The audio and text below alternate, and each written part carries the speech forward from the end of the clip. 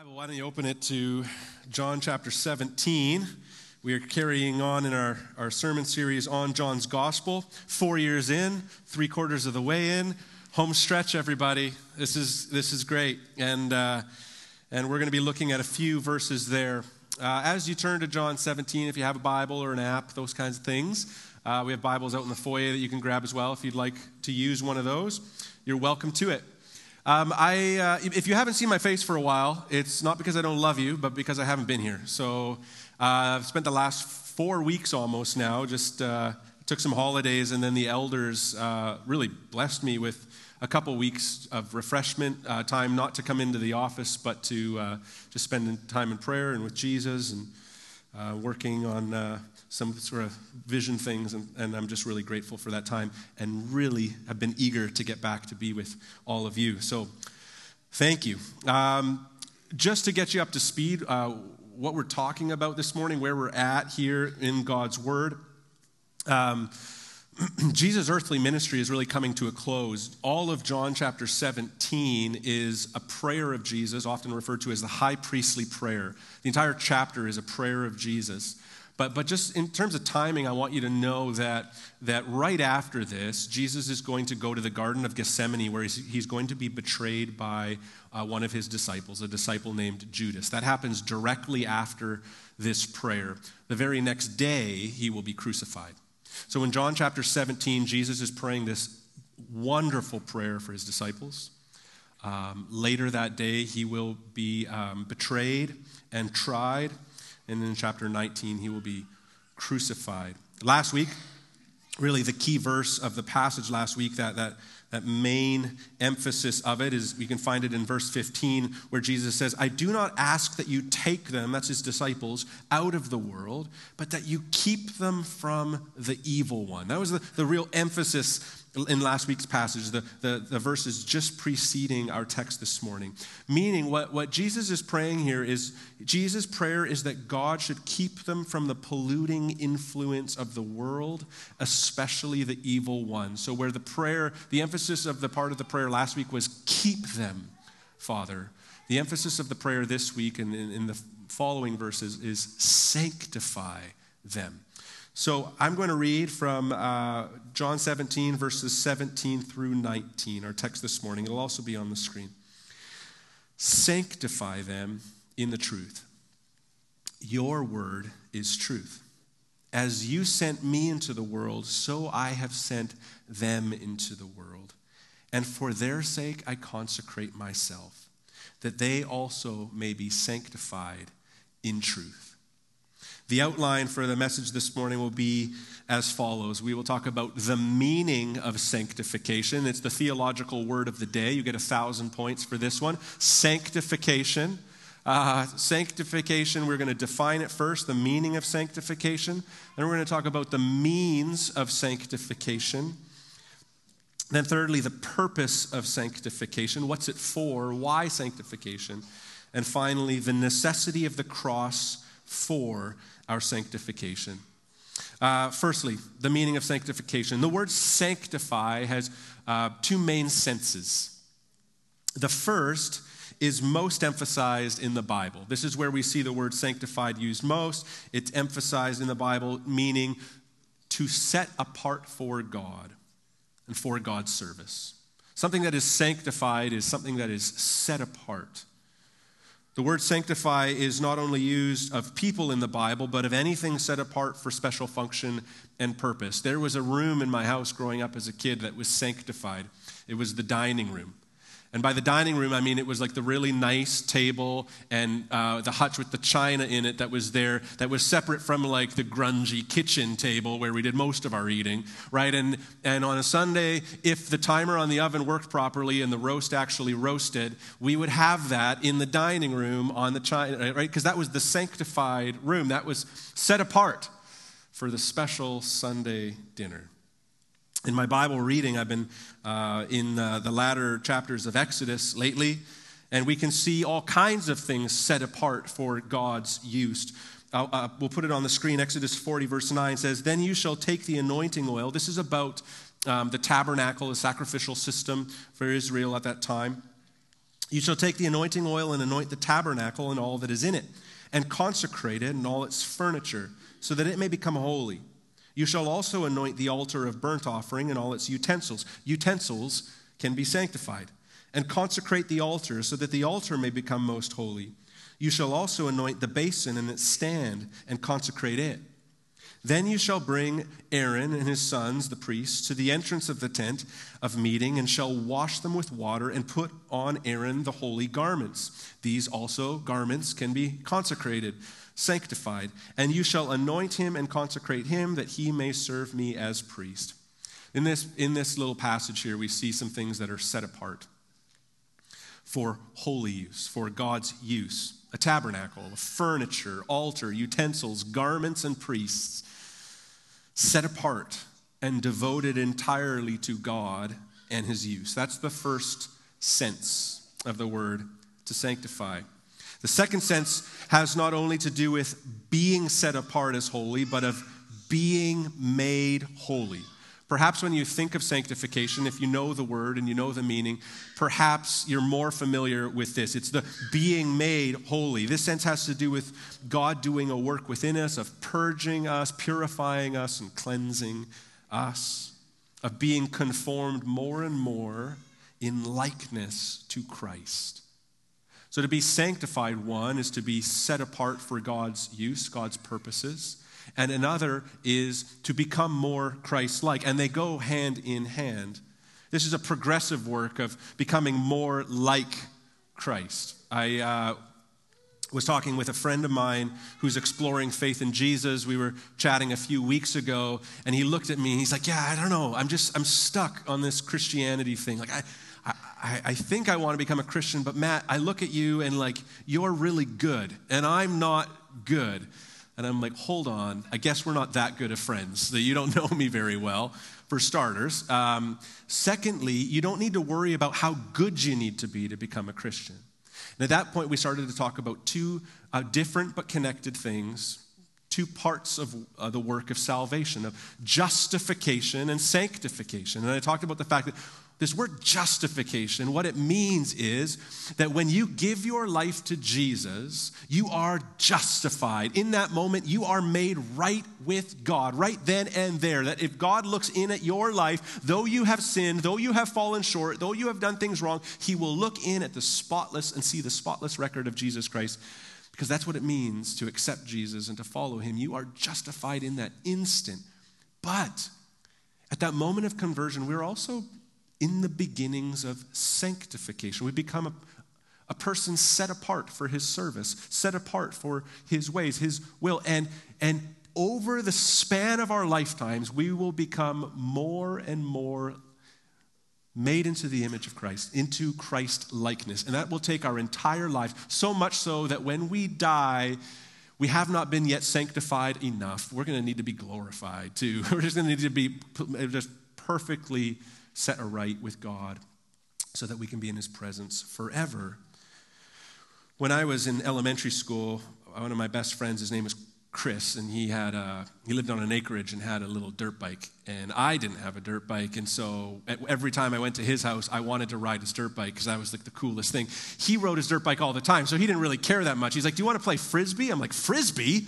I want to ride your dirt bike. Like, what are you talking about, right? Because he's like, all right. And we would just take turns on his dirt bike driving around his acreage. Well, when you're a kid in elementary school and you're just learning these things, the whole throttle and clutch, balancing act is, you're learning that. You're getting the feel for that. And I used a lot of throttle and a really, quick hand on the clutch.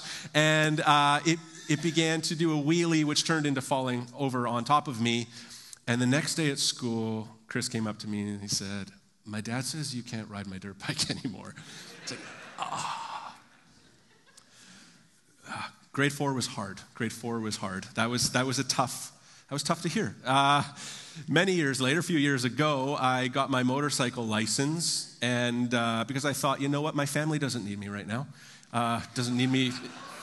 No, not true at all. That's why I don't ride anymore, is we have little kids, and I should be helped in that and be here. So, but I got my motorcycle license, got through with that, and in my mind all the time was like, easy on the clutch, take it easy on the throttle. I never had that experience again because I was figuring it out and I was learning, I was getting better at it. So it is with sanctification. It's progressive, right? Over the span of our lives. Look, today, if you give your life to Christ, you're still going to be a mess. I hate to break it to you. But 10 years from now, God will have done work in your heart in a myriad of ways and grown you more into the image of Christ. And 10 years after that, wouldn't you know, more into the image and likeness of Christ, more like him. So these are the two senses of sanctification that we see. Now here's the question. Which sense of sanctify is meant here when Jesus prays, sanctify them? Well, I think you're going to see in the way that we unpack this in the following verses that Jesus clearly means both. Jesus means that when he's praying that his people be sanctified, that his disciples be sanctified, what he's saying, set them apart. And set them apart for a purpose. And for them to become more like me, that's going to serve this sanctifying purpose I have for them. It's all intertwined. It's both. So let's look at the means then of sanctification, and that's going to become more and more clear for us what I mean. The means or the method of sanctification, verse 17 tells us, sanctify them in the truth. Your word is truth. What a verse. Okay, so we need to be set apart as followers of Jesus. He sets us apart and he makes us more Christ-like. How? How does that happen? In the truth. Your word is truth. When I was 19 years old, I was living in Calgary, grown up in the church, went to a Christian high school, did a year of Bible school, then had my rebellious phase, I guess, in living in Calgary and just not really living for the Lord. But at a certain point over the span of those couple of years, God really grabbed a hold of my heart in a way that I had never experienced before, where I actually began to read my Bible for myself. Like I had grown up in the church and I heard the preacher say it. I'd gone to Sunday schools and camps and heard people say the word. I had never really in my life studied the Word of God, given myself to reading the Word. How does one be sanctified, become more Christ-like? In the truth. And the Word of God is truth. That was revolutionary in my walk with the Lord. And notice what Jesus says here, your word is truth. Now, you would think that the noun wouldn't be used there like that. You would think it would say, sanctify them in the truth. Your word is true. It doesn't say that. It says, sanctify them in the truth. Your word is truth. Meaning, it's the standard by which everything else is measured against, because it's truth. There's a big difference between a true thing and the truth. And the word of God is truth. So, when you're wondering, is this statement this person is saying, is this statement true? Well, let me test it with God's word. Is that philosophy of life I'm hearing over here, is that accurate? Well, let me test that with the word of truth, God's word. Is that truth claim correct over here? Let me test it with God's word. That is the way in which we are sanctified. We are sanctified in the truth. We sang, the second song we sang this morning was a kind of a modern song to the words, the lyrics of the Apostles' Creed. This was kind of already set by the 4th century, and through the centuries of the church, the Apostles' Creed has been a great help and has been read just a myriad of times. It contains a brief summary of the great doctrines of the Christian faith as clearly articulated in God's word, in the Bible. Here's what the Apostle Creed, how it reads. I believe in God, the Father Almighty, creator of heaven and earth. I believe in Jesus Christ, his only Son, our Lord, who was conceived by the Holy Spirit and born of the Virgin Mary. He suffered under Pontius Pilate, was crucified, died, and was buried. He descended to hell. The 3rd day he rose again from the dead. He ascended to heaven and is seated at the right hand of God the Father Almighty. From there he will come to judge the living and the dead. I believe in the Holy Spirit, the Holy Catholic Church, meaning the true Christian church of all times and places, the communion of saints, the forgiveness of sins, the resurrection of the body, and the life everlasting. Amen. What a creed. A creed, words of doctrine pulled from the very words of Scripture that can be trusted as truth because they are set, they really come from the Word of God. I came across a few days ago a cheeky modern version of the Apostles' Creed called the Apostates' Creed. Not lending itself to the Word of God as so much lending itself to the winds of doctrine of our day. Listen to the Apostates' Creed, will you? I often believe in God, the life force friendly observer of heaven and earth. I believe in Jesus Christ, our good example, who might have been conceived by the Holy Spirit, if you go for that sort of thing, born of the Virgin Mary, victimized by the government, was crucified, died, and buried. He descended to the dead. On the third day, he rose again, maybe just spiritually in the hearts of his followers. We're not sure. He ascended into heaven. He is seated at the right hand of the Father, and he will come, but not to judge anybody, because judging is bad. I believe in sending good thoughts. The Holy Catholic pluralism, the communion of mankind, the redefinition of sins, the supremacy of the body, and that somehow everybody makes it except Hitler and Donald Trump. Amen. I said it was cheeky.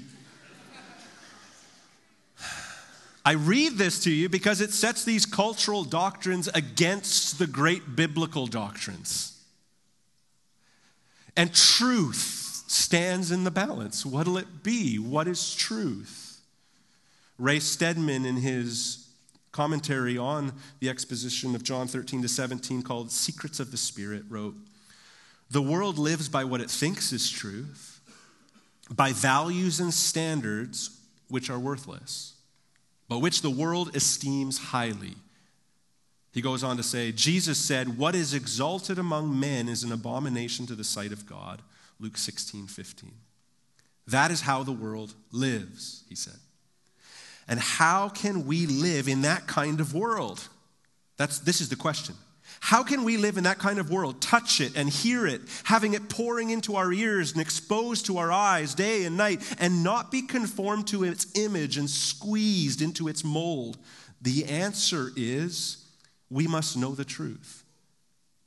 We must know the world and life the way God sees it, the way it really is. We must know it so clearly and strongly that even while we're listening to these alluring lies, we can brand them as lies and know that they are wrong. But is that arrogance of the Christian and of the church to say, we know the truth, we have the truth? Is that an arrogant statement in our day? Many would say so.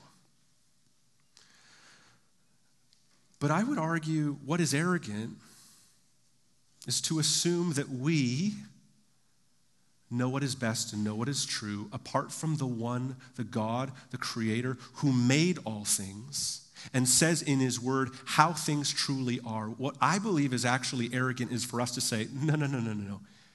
We get a claim on the truth. But Jesus comes along and says, may my disciples be sanctified in the truth. Your word is truth. To be a Christian and to follow Jesus is to confess that he knows best and that he is the truth, and we can know him in his word. Earlier this week, we had an elders meeting, and Paul, one of our elders, shared the devotional. And it really was impactful to me. How he delivered this devotional was he had spent the last year in a Bible reading plan, working through the entire Bible, and just as a particular verse in the daily reading would stand out anywhere in the Word, he would highlight it. And so at the end of the year, he just started looking back at all these highlighted verses throughout the entire Bible that he had highlighted through the reading of the Bible this last year. And then what he did was he had written down a number of of statements that he was finding difficult. So a challenge he was facing in life, personally or professionally, spiritually, a difficulty, a temptation, a doubt. And one at a time, he would list that thing, whatever it was. I won't share them with you here, but he was vulnerable. He shared from his heart. He would list that challenge he was facing. And then he'd look through all his bookmarked verses, like hundreds of verses, and the ones that pertain to that particular challenge in his life right now, he just laid out verse after verse after verse after verse. So he would say the one challenge, and then read verse after verse after verse after verse, and we would just hear the word of God flood into that situation. Then he'd say another difficulty in his life right now. Something else he's finding challenging or tempting, and just let the word of God, verse after verse after verse, speak to it. And I just closed my eyes and just heard the word of God, the truth. Speak into those things, clarify those things. That's it. I needed to be reminded of that over and over again. The word of God. Oh, it sanctifies us. God's way of sanctifying us is in the truth, the word of God. It's not this new and exciting or quicker method. It's an ordinary means. Get in the word.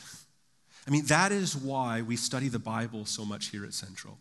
And sometimes I hear things pitted against each other, like, man, you guys are really, you have so many Bible studies. You study the Bible so much. But what about social issues and getting out there and serving and all those kinds of things? And I never want to hear those pitted against each other. You know why?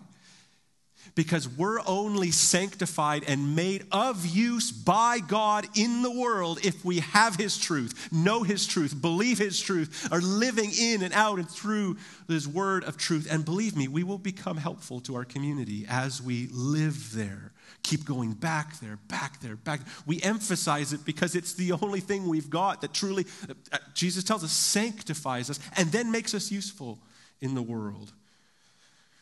And that's his purpose. Third point, the purpose of sanctification. I'll give you the quick answer. It's mission. Why are disciples of Jesus sanctified? What is the reason for being set apart and growing in Christ's likeness? Well, let's look at verse 18 together. As you sent me into the world, so I have sent them into the world, Jesus says. The disciples are to carry out a mission in the world that is nothing less than a continuation of Jesus' mission. Whoa. Jesus' mission in the world was revolutionary. And what Jesus is saying here is, as you sent me, Father, I send them. I mean, Jesus says this in other places. Acts 1:8, you will receive power when the Holy Spirit has come upon you, and you will be my witnesses in Jerusalem and in all Judea and Samaria and to the end of the earth. Why the Holy Spirit's power on us? So that we can be witnesses. Why his sanctifying work in our lives? So we can be witnesses. John 20:21, peace be with you. As the Father has sent me, even so I am sending you. For God so loved the world that he sent his Son. For Jesus so loved the world that he sent the church. I mean, it's the continuation of the mission. Now, this is picking up where we left off last week. Christians typically take one of three different approaches to dealing with the difficulty of being in the world, but not of the world. Okay, we're supposed to be set apart, but what does that look like? Matt Carter and Josh Redberg did some helpful work on this that I'm going to share, and I think they're Baptists because all three things start with the letter I, like good Baptist preachers do, and Eldon Fair. All right. So first, some practice isolation. Here's the first way that Christians approach being in the world but not of it. They approach it via isolation, believing the gospel needs to be protected instead of shared. Their legitimate desire to remain faithful to God's truth has caused them to disregard his mission. I mean, it's genuine. This is the gospel. It needs to be protected. We need to keep it. If it gets infiltrated by the world, it's going to get skewed. It's going to get misshapen. It's going to get perverted, right? And so we have to keep it in. And it creates a disregard for mission. Given to truth without being given to the mission leads to isolation. We've seen this so much in the Christian church. I mean, monastic seclusion, right? Where monasteries exist for this reason. And I'm not saying that that's always a bad thing. Some of the greatest Christian writings have come from monastic places and people who gave themselves to devoted time with God, and we're grateful for that. But to live a general lifestyle as the church in the world in isolation, creating compounds and communes, or right, I won't even have somebody do my yard who's not a fellow believer. Like every single thing in our life has to be believer, believer, believer, believer, and what all that's doing is creating isolation. And yes, there's the truth, but look, we're not living on mission one bit. That's isolation. Some practice inoculation, believing the gospel has made them immune to temptation and worldliness. I see this all the time. Their legitimate desire to remain faithful to God's mission has caused them to disregard his truth. So convinced, so quickly, right out of the gates, we need to be in the world. We need to be mingling with non-believers so that they can believe. But so overemphasizing that the emphasis of the truth, the sanctifying work of being people of the book, of committed to study and knowing and prayer and Christian community, is thrown out the window so much so that what the witness in the world looks like is like a bit of social conscience. Like, let's clean up our sidewalks a bit more. And we're out there, we're rubbing shoulders and we're bringing the kingdom. No. We're not inoculated. Given to mission without being given to sanctification leads to inoculation. I talk about the pendulum swing a lot because we're just super good at this in the church. Is like, we're so insulated and we're supposed to be on mission, and then we go over to being inoculated, and then it was like, have you ever noticed every other generation, if you look at patterns of like family history and just right in history, is like my generation, we're a lot more like our grandparents than our parents because we're like, my parents do this, so I'm going over here, right? And it's like over every other generation is just swinging and swinging. And so what we need to do, helpful in our Christian maturing, is often to say, okay, well, what's the true heart of God? What is the Word of God truly speaking into this? And of course, we're seeing the faults in isolation and inoculation. So where do we land? A perspective more in line with this prayer of Jesus and his other instructions, such as the Great Commission, and we could go on, is insulation.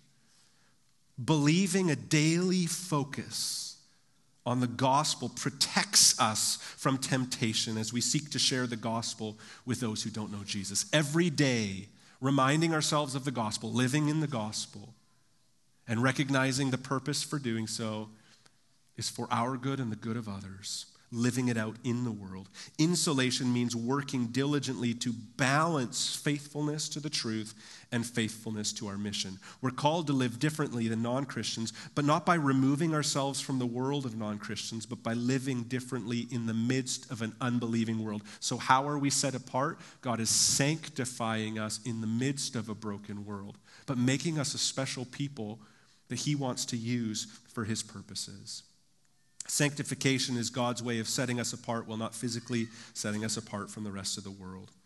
Right now, the children are actually learning about the first martyr in Christian history, Stephen. You can read about it in Acts chapter 7. Right after that, in Acts chapter 8, because of the persecution of Christians, they spread out from Jerusalem. The apostles stay in Jerusalem, but the church at large spreads out. And it says in Acts chapter 8, verse 4, "Now those who were scattered went about preaching the word."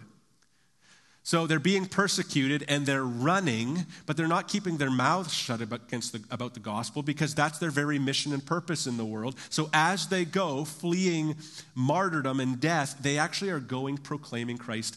And that's how it was actually a means by which God used to spread the gospel message across the world.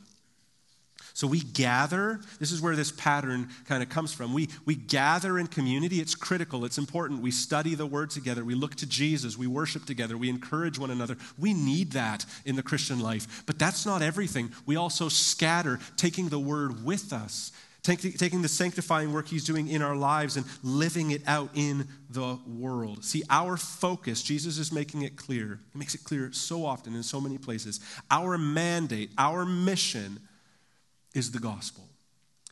But I think we seem to get confused about that a lot. So I'm going to wade now into the a little bit of a gray zone where people will start to throw rocks at me perhaps. We're just going to wade in there because we have to think through some of these things together as followers of Jesus. What does it look like to be Christians in the world? I think we get confused about that sometimes. I believe that sometimes in the church we actually fall for the lie that some sort of social change, social reform is an ultimate win. If we can just get the society to adhere to more Christian values, that is success. The problem with that is the world doesn't simply need less sin, it needs more Jesus. The world doesn't simply need Christian values, it needs Christ. And law maybe can make us a little more safe, but it doesn't save. Only the gospel does. And so the trouble is that sometimes in the church what happens is we get so sold out on social reform that we sacrifice the gospel to do it. We're belligerent in the process. We actually smear the gospel, which is our purpose and our focus and why we exist, so we can get some, yes, important, sure, yes, absolutely. But we sell the farm on something that's not our grand purpose. So look, in a perfect world, and actually this is something we should strive for consistently, is uphold the gospel. The gospel is our focus. The gospel is our mission in the world. But in a beautiful, compelling way, we can often bring about beautiful, we've seen it in history, beautiful social reform to societies that are so depraved. And that's a beautiful thing. We should want those things, but never sacrifice the gospel on the altar of a law. Because the law doesn't save, only the gospel does. Do you hear me? It's a tricky balance, it's complicated. But we are called to be a sanctified people in the world, set apart with a chief aim, gospel to the world. Now, there's a group that did this. It's about 300 years ago now that the Great Awakening began in Western Europe and in North America. The Great Awakening was just really revival in the Western world. And of course, that's a work of God that only God can truly do. But traced back, many trace the beginning of the Great Revival with a handful of men who met together in Oxford, England to form what they called the Holy Club. Now, to me, that sounds a bit pretentious, right? A group of British men, we are the Holy Club, and we're meeting in Oxford, right? So it's like, what? Who are you? What are you doing, right? It just sounds that way. But many trace it back. These were the beginnings of the Great Awakening, revival in the Western world. What was this Holy Club all about? Well, I'll tell you what it wasn't about. They didn't meet together to plan and organize a system by which they could do mass evangelism. That wasn't why they gathered. Instead, they got together to get to know God, to become more holy. The Holy Club met together to get to know God more and to become holy men. Their one desire was to know God better and to be more like him. Their one aim was to be sanctified.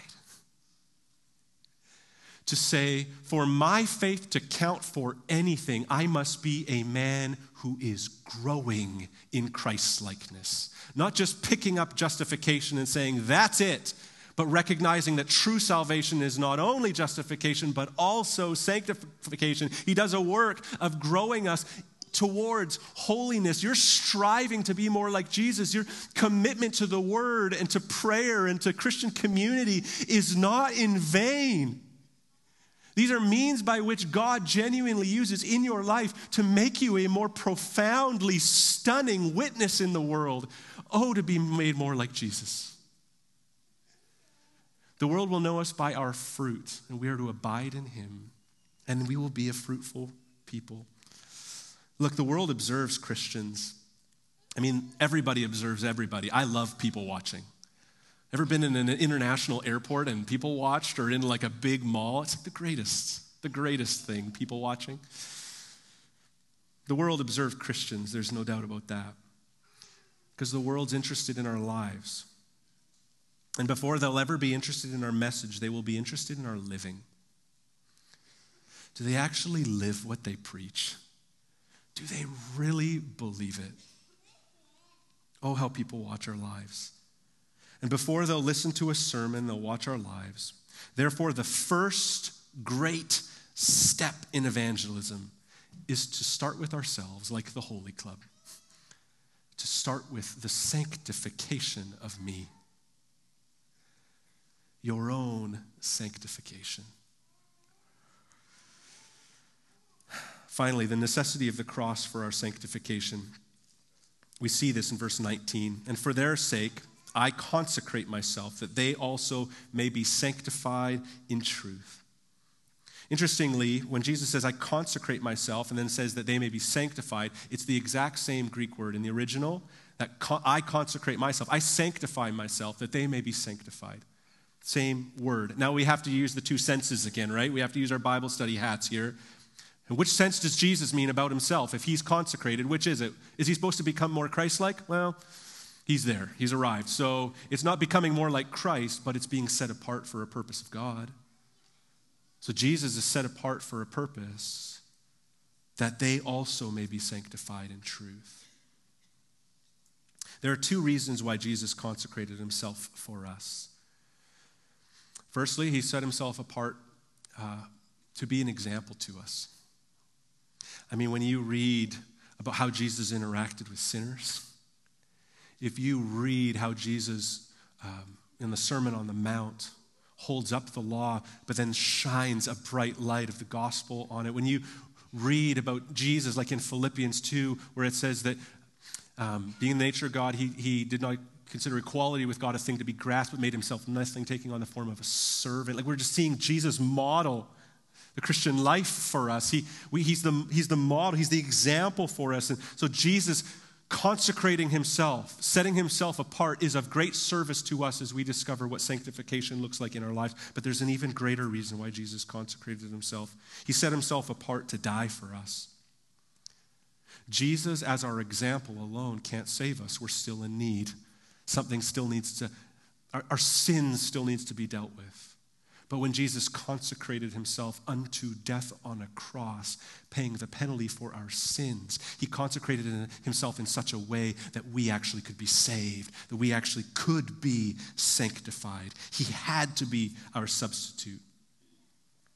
For Jesus to truly consecrate himself meant to go to the cross, and this he willfully did for us. Earlier in John's Gospel, John 10:17, Jesus says, "For this reason the Father loves me, because I lay down my life that I may take it up again. No one takes it from me, but I lay it down of my own accord. I have authority to lay it down, and I have authority to take it up again. This charge I receive from my Father. My Father loves me because I lay my life down." I got a mission, a task from God. It's to lay my life down. But no one takes it from me. I'm not forced into it. I lay it down of my own accord, and I take it back up again. Jesus consecrated himself so that we could be saved. Remember, I was talking about Exodus 40 and all these things in the tabernacle and then the temple that were consecrated. Jesus himself is the consecrated priest and also the consecrated sacrifice. Part of the consecration rituals in ancient Israel was that they would set aside a 1-year-old lamb or goat without blemish, pure, spotless. And they would consecrate it. They would sacrifice it. Why? As a sin offering. And here comes Jesus, the day he's betrayed, and says, I consecrate myself that they may be sanctified in truth. I mean, what Jesus is saying is, I'm laying it all down for them, that they could be saved.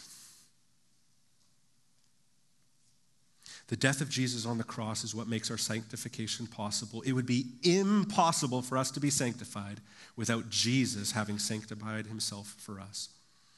And listen, to tie this all in together, Jesus died on the cross not only to forgive us, but to fit us for the mission. I don't want to burden you down this morning. I don't want to weigh you down with any sort of guilt or, now I have to read the Bible more.